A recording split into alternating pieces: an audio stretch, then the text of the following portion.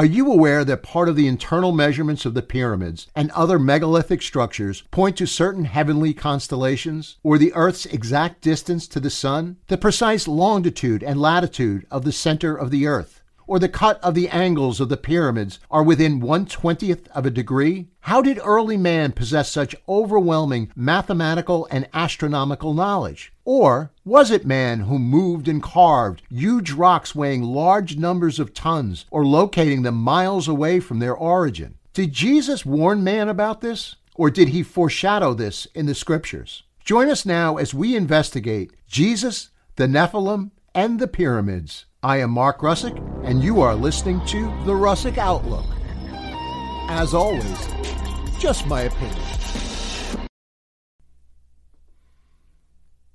Hello, everybody. My name is Mark Russick. You're listening to The Russick Outlook. As always, I'd like to thank you for your time here. I really appreciate it. I am very confident that you will have time well spent. Today, we are talking about what I'm titling Jesus, the Nephilim, and the Pyramids. Yes, it may sound like a sci-fi novel or movie, but this is the real deal. This is real stuff. We're going to be talking about past, present, and future according to the Bible, but not only that, we're going to be drawing references from historical records, from archaeological digs, from astronomy and science and mathematics. Yeah, it's all coming into play. As always, I try to look at all different sources and resources to get to the heart of truth, and that's really what this is about. So speaking of that, if you like topics like this, if you could hit the like and the subscribe button that's appearing on your screen right now, as well as ring the bell on YouTube and the other platforms. It helps us get the information out because we are trying to present the facts. We're trying to help people reach reasonable conclusions based upon the evidence as we move along here. And for me, it always starts with the Word of God, because that has been proven abundantly hundreds and thousands of times over, the accuracy and the veracity of Scripture. And I've given so many reasons for it in the past, but also looking at other resources, how that may line up with Scripture, to kind of bear that out, to offer people an alternative, and to just really say you don't need to be taking a blind leap of faith. You do need to take a leap of faith when you accept Jesus into your heart. But it's an intelligent decision. It's a decision that can be rationally justified outside of the spiritual realm as well. By that I mean your reasoning and your intellectual understanding of the facts. So on that note, again, please hit the like and subscribe, as well as jump on our email list. You can do that by going to Russick Outlook. Real quickly, we are doing a number of live interactions in October, November, and December. So if you'd like to engage in some of these teachings live on Zoom, everybody's welcome. Just email russickoutlook@gmail.com or join our email list, and you can be privy to the link and the password for that. As a matter of fact, first Saturday of October, we're going to be doing our first one. So, but let me get into this. This is, as I said, Jesus, the Nephilim, and the pyramids. I am confident that everybody listening is familiar with Jesus and the pyramids. Maybe everybody's not familiar with the Nephilim, so we're going to be breaking that down. I have covered the Nephilim in the past on a couple of different broadcasts. So if you can, you can go back to that. We're going to kind of give some of the highlights and some new information. But we're going to tackle this from a very practical approach, and you're going to see things that I'm confident that will leave you floored. There are things in here that we're going to be examining that point to the past, present, and future from a biblical perspective, as well as the information that we can gather that would substantiate this. So on that note, let's get going here. I'm showing you now, if you're watching on video, a montage of different images of different megalithic structures around the world. And the reason I'm doing that is all of what I'm showing you, and there's so much more, defies human logic. We're talking about structures that can be seen on the internet. Maybe some of you have even gone to some of these locations and seen them. But by this, I mean so they're referred to as megalithic structures. So let me just start with megalith means giant stone. In the ancient cultures of the past, there are hundreds of sites with megalithic stone circles, walls, structures that date back several thousand years. The stonework is so massive and precise that even with the use of sophisticated modern technology, it is impossible to duplicate. The methods suggested by conventional archaeology that enable the ancients to move these gigantic blocks of stone from oftentimes miles away to where it lands leaves people, dumbfounded. So were these stone cutters Neolithic, Stone Age cavemen who somehow came up with primitive tools? Or did this architectural evidence come from another source?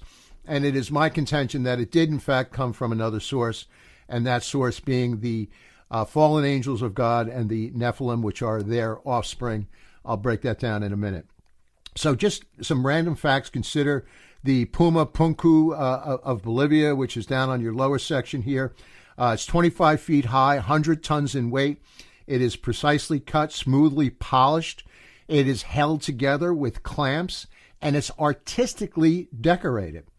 How about the Colossi of Memnon, which is each carved from a single blocks of stone weighing 1,000 pounds each block. That's what you see in the middle on the left. Easter Island, most people familiar with that, the human heads. They are 13 feet high and 14 tons in weight. Stonehenge, everybody's familiar with that, and I am showing that on the middle and the right-hand side. They are 40 to 50 tons, and they have pins and sockets that hold the crossbars in place. La Bolas Grandes in Costa Rica, over 1,000 of them, and some of them with over a weight of 16 tons, and they're 10 feet high. I show that in the upper right. Gilgal Raphaim, which is the circle of the Raphaim giants, which is in northern Israel. What's interesting here is you cannot really detect or understand that unless you are looking at it from an aerial view. I'm showing you that from an aerial view here, and you see it's a very specific layout with some preordained intentions. I'll call it that.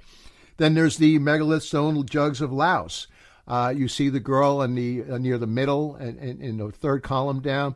She's got her hands, maybe a tenth around the jug. These jugs are 10 feet high. They weigh 30,000 pounds, and they're all over. So, how do you attribute this? How do you justify all of this information and all of these structures? And there's so much more in Cambodia and Laos and Peru and Mexico, and a lot of these villages. I'm showing you some of these. I'm calling them villages, but they're magnificent structures that are incredibly built, well designed, and there's just no way that you can say that this was built by human hands. So I'm just kind of painting a picture of something that everybody's familiar with, everybody sees. It's kind of glossed over. We just, we don't even venture to go there. And I would say a lot of times because of the implications that comes along with it. So on that note, I'd like to now point to one of the largest and the most famous of the pyramid. So here we're talking about the Pyramid of Giza, and I'm going to reference a lot of this specific pyramid, but a lot of the information that I'm saying about this pyramid, you can similar layouts, I'll say, are in the others, and there's 128 pyramids in total. So for almost 5,000 years, the pyramids have asked more questions than they've answered. Many books have been written about it, but they are, people are just confounded by the construction and the astronomical qualities. We have learned from the pyramids that they are aligned with very specific star constellations. We likewise see some of the similar things in Mexico and Cambodia. They too have astronomical significance.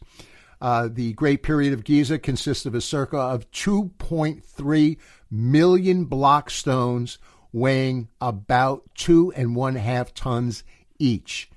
Some of the blocks weigh up to 50 tons. But despite the vast number of blocks and the incredible weights involved, the mathematical accuracy of the layouts of these structures is breathtaking. And I'm going to be getting into the details of this, and I'm telling you, it's amazing. Other such puzzling buildings are all around the world. So what does this mean? Who built them? How did the builders acquire such knowledge about math and astronomy and science? What advanced technology was used in their construction? To simply say that the Egyptians built them, or it's an ancient age of man. Well, I mean, consider this: if man began at the Stone Age, as the evolutionists would like to tell you, and then they progressed to the bronze and to the iron, we have the oldest pyramids according to dating methods employed by science today. That means that these would come about between the Stone Age and the Bronze Age. So despite all of the recent books written about them, the pyramids remain a conundrum wrapped in an enigma and are surrounded by a paradox. That's a lot of words, but it's true. In other words, people are left really scratching their heads. These authors have discovered and they've charted the astronomical significance. They've unearthed the geometric alignments and the mathematical properties. And the conclusion that they have reached is that some lost civilization or race, race, I should say, of advanced people was responsible for these mammoth edifices. But I will say, buried in the ancient Hebrew text or the Bible, you're going to find your answers. This is largely ignored by scholars because they just don't want to go there. It has too many other supernatural implications. But, you know, I will say that this involves the Nephilm, which is what we're going to get into. And I'll break down who the Nephilm were.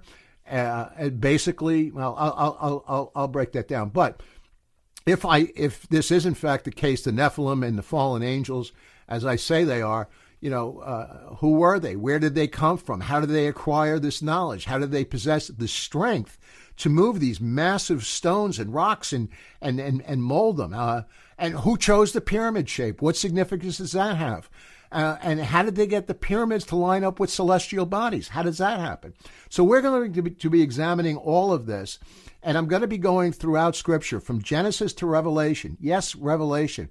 Why? Because we're going to find out much of this is pointing, you'll see in the book of Revelation. So you'll see things that come from the past that will reappear in the time of the Great Tribulation, in the time of the 7 years before Jesus returns. So we'll be looking at that. We'll get into that. Maybe in the next section, this is going to be at least a 2, if not probably a 3-part series, just because there's so much information, and it's going to shift your paradigm. I promise you, you're going to look at things differently then, and it's all biblically sound. It's all found in the Scriptures. So on that note, let's get into the Nephilim. And again, some of you people, or most, are familiar with the Nephilim, but bear with me. I want to start off with what Jesus said in 2 scriptures in Matthew and Luke. He said, "For as were the days of Noah, so will be the coming of the Son of Man." And he also says something similar, Luke 17, "Just as it was in the days of Noah, so it will be in the Son of Man."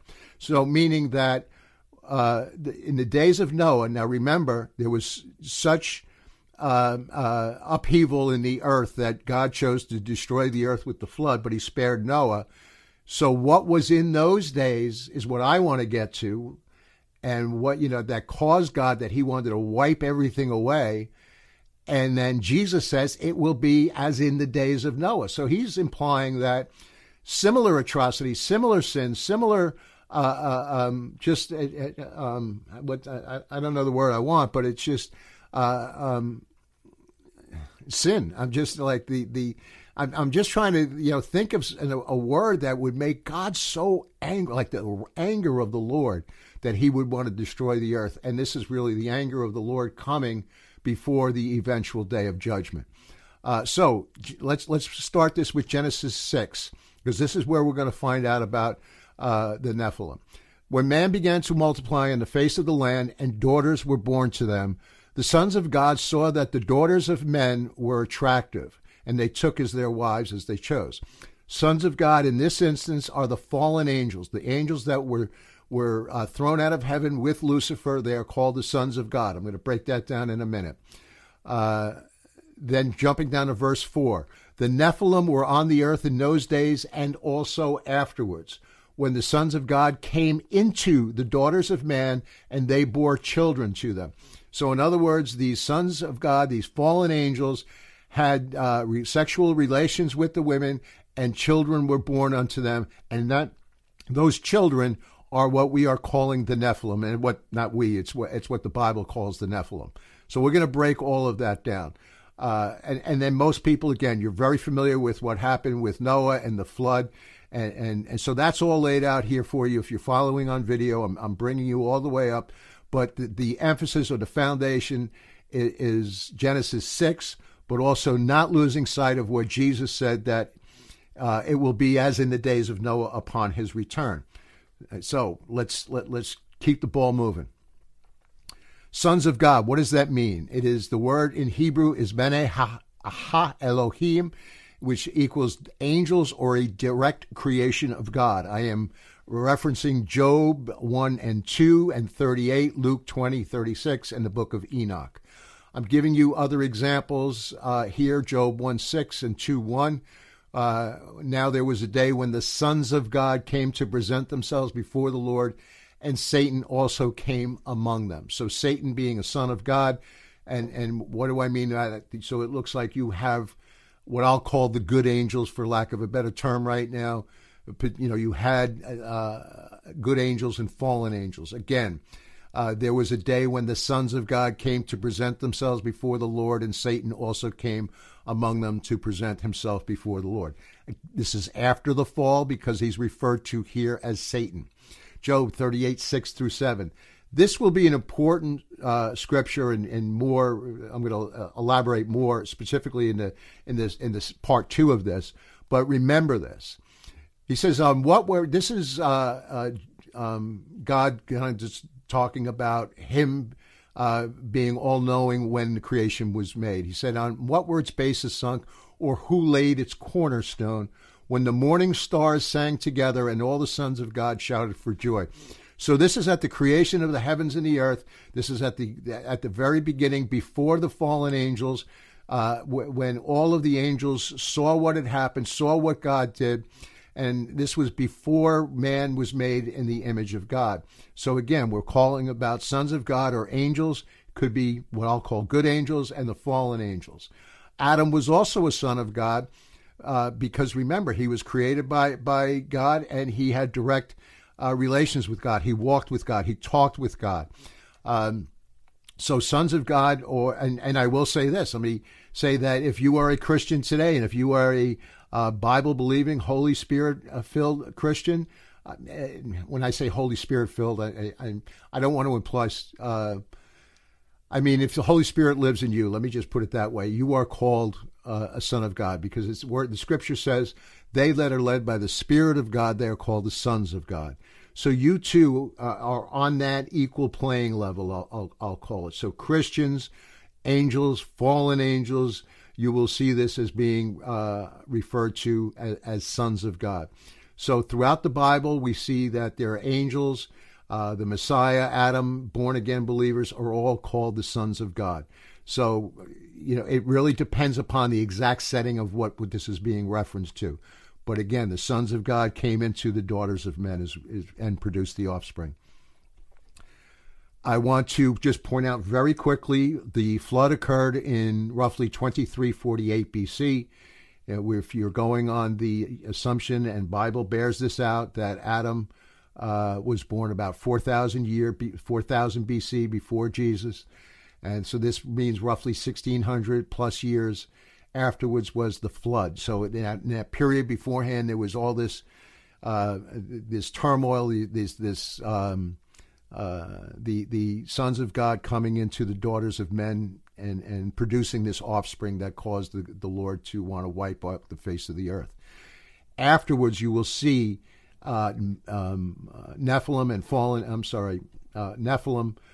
throughout at least the next 1,500 years or so, throughout the Old Testament, in times of Abraham, Moses, Joshua, King David, all of that. And let me just, 1 second, in case, for those of you who don't know, consider this, that in the times of Joshua and Moses, oftentimes the Lord would say, wipe every man, woman, child, and animal off of that tribe. That is not the nature of God, who would do that even to, other peoples.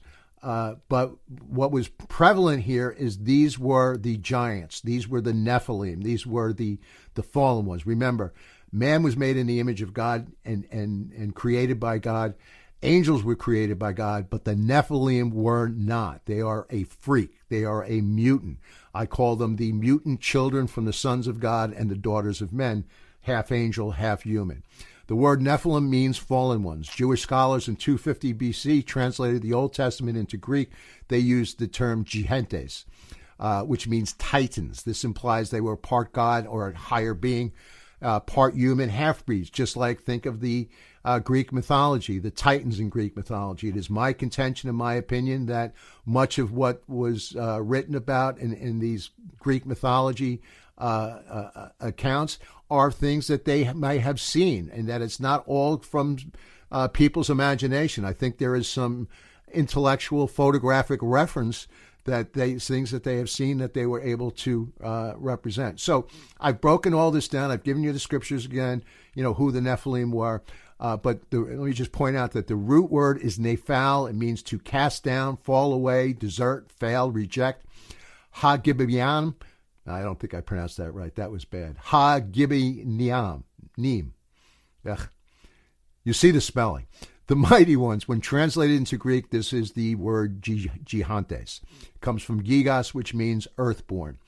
I will also say here in 6:4, just reference this again, the Nephilim were on the earth in those days and also afterwards. There's a debate about what afterwards means. Some would say after the flood, which is possible. There's something else that, if you can look up something I said, it's broken down into Enoch. This has to do with the antediluvian period before the flood, that there's a period there where afterwards is pointed to. There was actually a war that happened in this time, according to the book of Enoch.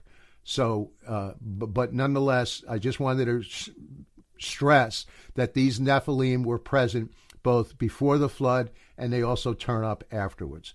And at some point, I hope to really break down a little bit more about how that may have happened. I'm going to reference some ancient text, Jubilees, Jasher, and Enoch, along with the Bible. I am not implying that these are biblical sources, but they have a high degree of harmony with the Bible. And I will also say that in some denominations, I should say some churches, that this is canonical. And in addition to that, you have the Dead Sea Scrolls, which were the discovery of the ancient text. And not only do you have everything outside of the book of Esther in there, you also have the book of Enoch, Jubilees, and Jasher with a few other of the ancient books. So it implies a degree of credibility. And also, you know who Enoch was. If you're familiar, you can find him in the Old Testament, highly revered, and didn't even suffer death. God took him up. He was basically raptured to heaven.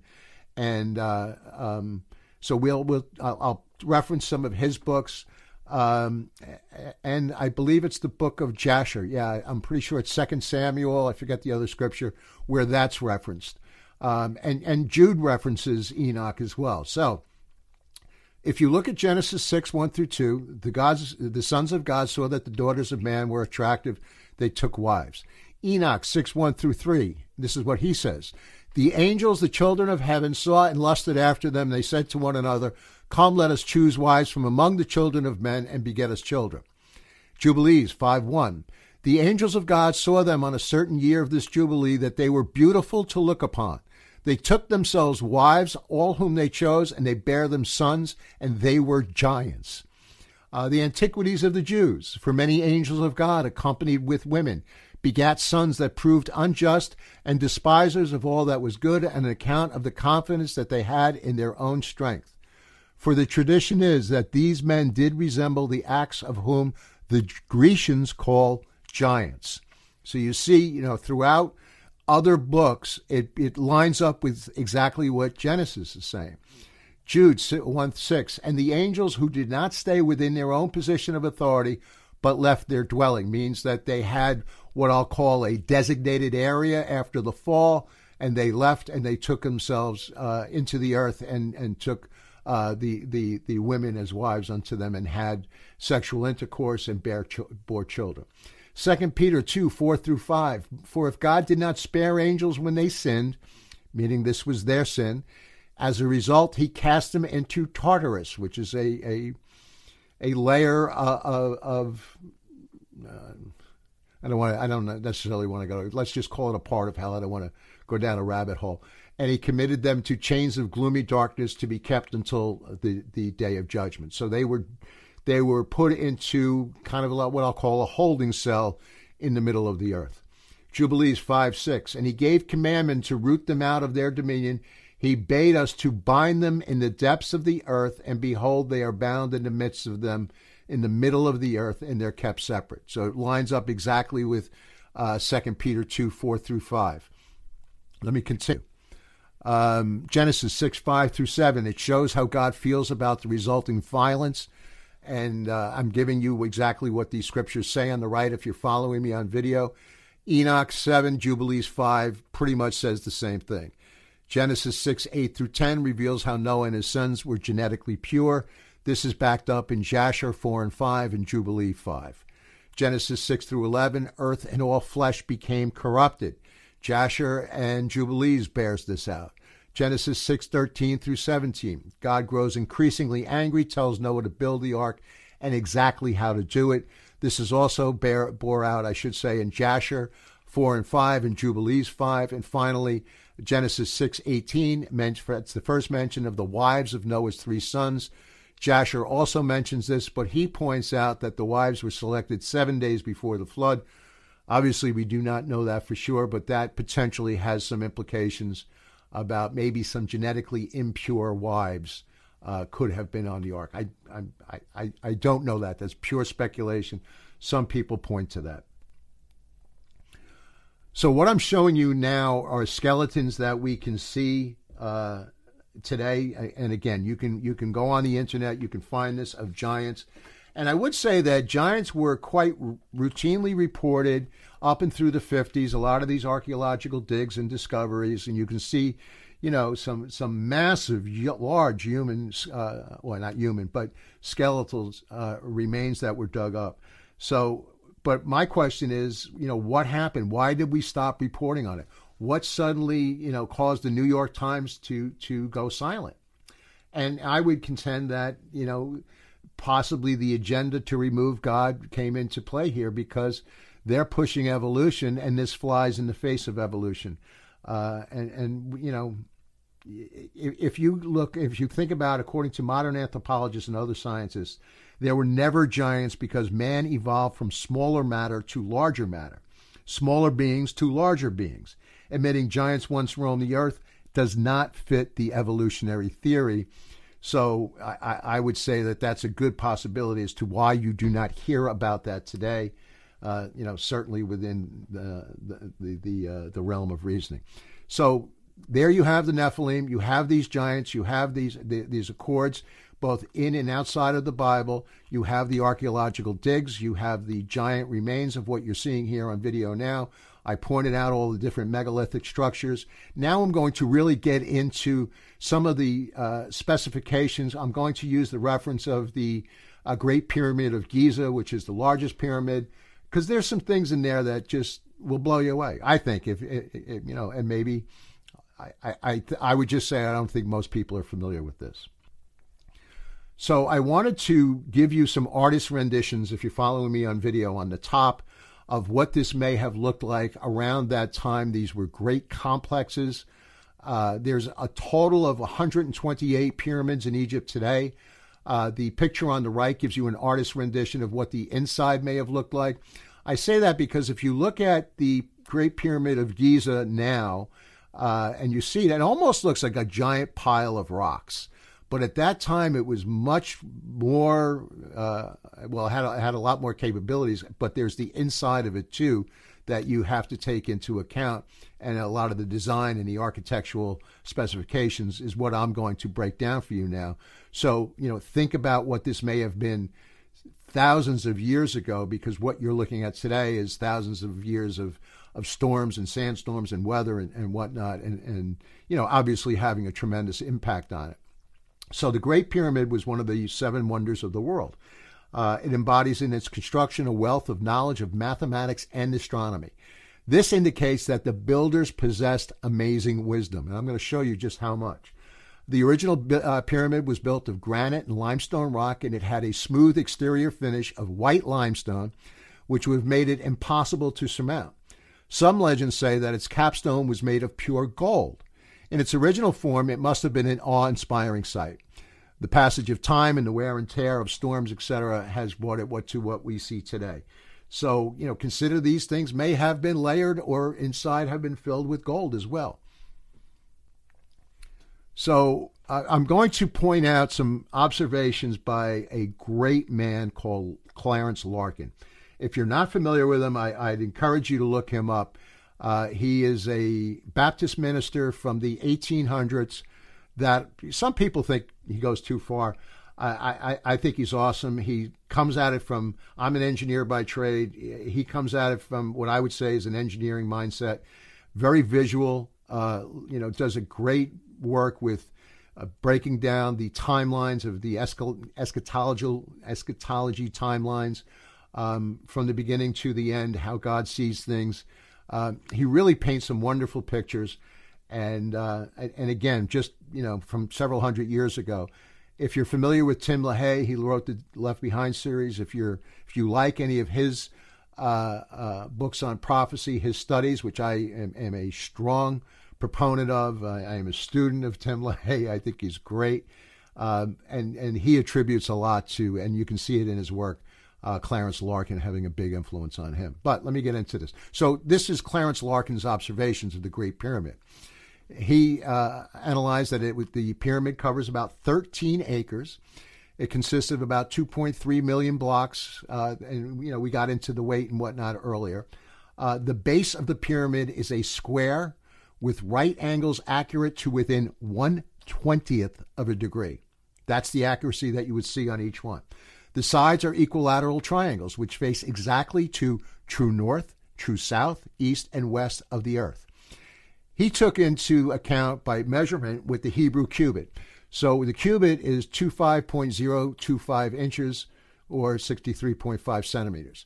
So the length of each side of the base is 365.2422 cubits, which happens to be the exact number of days in the solar year, including leap year. So how did these people know this? How, thousands of years ago, how did they get all these specifications so precise? How did they know that? The slope of the pyramids is at such an angle that it meets at the apex of a predetermined height of 232.52 cubits. If twice the length of a side at the base was to be divided by the height of the pyramid, we arrive at the figure 3.14159, which, when multiplied by the diameter of a circle, offers its circumference. This brings you to the solution of how to square a circle, which, to the best of my knowledge, wasn't put into a correct formula, I think, until the 20th century, maybe the 19th century.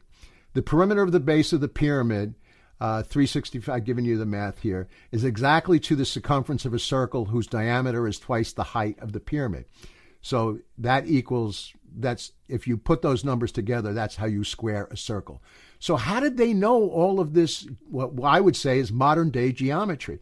I mean, this is, I'm going to say even beyond, I took geometry in high school and some advanced geometry classes. I don't know that we got here, maybe we did, or this level, I should say, but certainly it's third, fourth year of high school, if not college level mathematics is what we're talking about. So again, if these ancient Stone Age people or just after the Stone Age knew this, which they don't, but that's the implication of what, I'm trying to challenge your thinking with. So let's continue with the same one. The angle of the slope of the sides is 10�9. That means for every 10 feet that you rise in an altitude by 9 feet. This is because of the angle of the pyramids. But here's another interesting thing. If you multiply the altitude of the pyramid by 10 raised to the power of 9, you have 91,840,000 miles. Coincidentally, it's the exact distance of the sun to the earth. How could they possibly know that? Here's another one. The year of the stars is the sidereal year, and the year of the seasons is called the equinoctial. These differ about 50 seconds per year. In other words, the stars in their rising and their setting are retarded by 50 seconds each year. Not much. For the sidereal and the equinoctial year to come around and coincide again, it would take 25,827 years to go a full cycle. If we add together the diagonals of the pyramids, bases in inches, we arrive at, guess what? 25,827. Again, this is just so incredibly exact, and it defies logic. The Great Pyramid stands exactly at the center of the world. It is midway between the west coast of Mexico and the east coast of China. It also happens to be between the North Cape of Norway and the South Cape of the Good Hope Cape of Good Hope in South Africa. So, in other words, it stands at the intersection of the 30th parallel, both latitude and longitude. How could they possibly know this? And I will say this is because of the influence of the fallen angels and what I'll call the muscle. I'll use a New York analogy here, that the fallen angels can bring along their muscle and be able to accomplish this. This would be equal to 42 stories high, this pyramid, if you were to lay it by today's building structures. 42 stories, that's pretty big. There was researchers, Alan and Sally Landsberg, and they offered the following statistics based upon what they were able to put together. So this is quote unquote. Somehow the builders knew that their world was round but flattened at the poles, which caused a degree of latitude to lengthen at the top and the bottom of the planet. That it rotated in one day on an axis tilted 23.5 degrees to the ecliptic, causing night and day, and that this tilt caused the seasons in the earth. The earth circled the sun once in a year of 365 days and some fractions. The designers also must have known that the earth's celestial north pole described a slow circle around the pole of the ecliptic, making the constellations appear to slip backwards. And they bring in a new constellation of the zodiac between the sun and the equinox approximately every 2,200 years in a grand cycle of about 6,000 years. What do we know about 6,000 years? These facts, too, were part of the internal measurements of the pyramid. So I hope you're getting this. This is, so what I say very sarcastically here is that we are to believe that primitive man dressed in the animal skins, roaming wild with the that they've constructed this great pyramid that entails, everything that we didn't even know about. From an astronomical point of view, we have learned some of the most extraordinary facts. There are 4 long, narrow passageways or shafts built into the Great Pyramid, 2 on the north, 2 on the south. So I'm showing you these here in a drawing of what this looks like on the inside of this pyramid, and they point to these specific constellations being Sirius, Zeta Orionis, Beta Ursa Minor, and Alpha Draconis. They go exactly, and you will see that there are other structures that do the same thing. So what are they saying? What are they finding? What is the reason that they're pointing to these stars, to these constellations? And remember that angels are also called stars, and that God named all of the stars. So there's purpose behind it. There's meaning behind it. God knows the meaning, and God reveals the meaning. So, and we'll get to that. So what I'm titling this closing is Things That Make You Go, Similarly, ancient monuments in Mexico and Angkor Wat in Cambodia have celestial connections with Orion, Draco, Leo, and Aquarius. And let me just say real quickly, when I'm pointing out the zodiacs, Leo and Aquarius and some of the others. I'm doing that as a reference because that's what most people will understand. I am not implying the zodiacs is something that you adhere to, because that's supposed to be about predicting the future, and we know that that's just a bunch of lies, and it's intentional, and you can date that back to the Tower of Babel, as a matter of fact.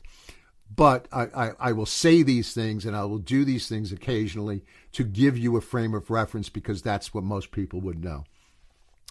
At Nazca in Peru, we find a huge combination of strange lines and drawings which can only be discernible when they are viewed from the air. Another one. You can only see this if you're looking above. Man can't look above. Maybe angels can. These lines cover a large area of 60 kilometers, about 40 miles square, could in no way be the work of mortal man. This is another interesting aspect. There are various sketches of a Nazca monkey, a hummingbird, a whale, a spider, a dog, and a condor. They're all etched into the earth. There are scores of perfectly geometric lines and designs that crisscross the landscape. Some of the lines resemble runways. Why would we need a runway 5,000 years ago? Can anybody say UFO? Did I say that? No, I didn't say that. The longest of these lines measures about 15 miles, but what do they mean? Where did they come from? Who made them? Again, the scholars and the experts arrive at the same conclusion. They do not know. That's fine. I get that. I'd rather somebody say we don't know rather than, well, yeah, this is just what ancient man did, and we don't really understand it, but they did it. Speculation reigns. In ancient Egyptian tradition, Sirius is associated with the goddess Isis and Zeta Oronius, which is identified as Osiris, the Egyptian high god of death and the resurrection and rebirth. There is an ancient temple at Baalbek in Lebanon known as the Temple of Jupiter. Incorporated in its foundations are 3 huge cut stone blocks, each weighing 800 tons. Not far away lies another gigantic stone called the Stone of the South, weighing 1,000 tons. This is the combined weight of 3 747 jumbo jets. How did the builders cut such large blocks the size of jumbo jets? And more to the point, how did they move them into place? Much has been chronicled regarding the building and the astronomical parallels and the mathematical properties of these many monuments which populate the globe. Scholars have mapped and measured these structures, charted their celestial counterparts with minute precision. Many books containing the finer details of this construction, the stellar configurations, they can be found in bookshops and online bookstores everywhere. But what messages are these edifices relaying to us? Is there something that we can learn which may have so far eluded us? If the walls of these monuments could speak, what priceless information would they impart? So the closing for this, to me, is, do these signs point to coming events? And it is my contention that it absolutely does. And I will be getting more and more into this in the next section, in part 2. And as I said, this will probably go into a part 3, just because there's so much information that will not only we can find in the past that points to what we're seeing. And I'll just give you a hint that we all know that Satan is the father of lies and he is the great imitator. So I will say that he imitates a lot of what God did, and you know, it's a false makeup, but I think a lot of what we're going to be looking into is because he has a frame of reference that he saw at the creation. I'll just leave it at that. And we're going to dig into that in the next section. We're going to go into the scriptures, and I believe that we're going to find some things from the past that will point us to the future, because as Jesus said, upon his return, so it will be as in the days of Noah. And we're going to find some things in the book of Revelation that point to exactly that. So I hope this kind of plants a good foundation for you, whets your appetite. I'm certainly excited. There's so much more to go here. And again, I just thank you for your time. So if you could, like I said, hit the like, subscribe button if you enjoy this information, and let people know. Let people know. And all of this can be looked up, documented. There's nothing here that I'm making up on my own. Again, I just want to thank you for your time. Most importantly, if you do not know the Lord, if you do not know Jesus, you're curious, you have maybe some doubts, ask the Lord into your heart or ask the Lord to answer some of your questions. I promise you he will in his unique way. Scripture says that he knocks at the door of your heart, and trust me, he does. And if not, you can shoot me an email, russickoutlook@gmail. Questions, comments, happy to answer. Prayer requests, always happy to do so. And I'm also happy to find or look into churches in your area if you don't know of a good Bible church. I will try to utilize any of my resources or contacts. So thank you so much for listening. You've been listening to the Russick Outlook. And remember, as always, just my opinion.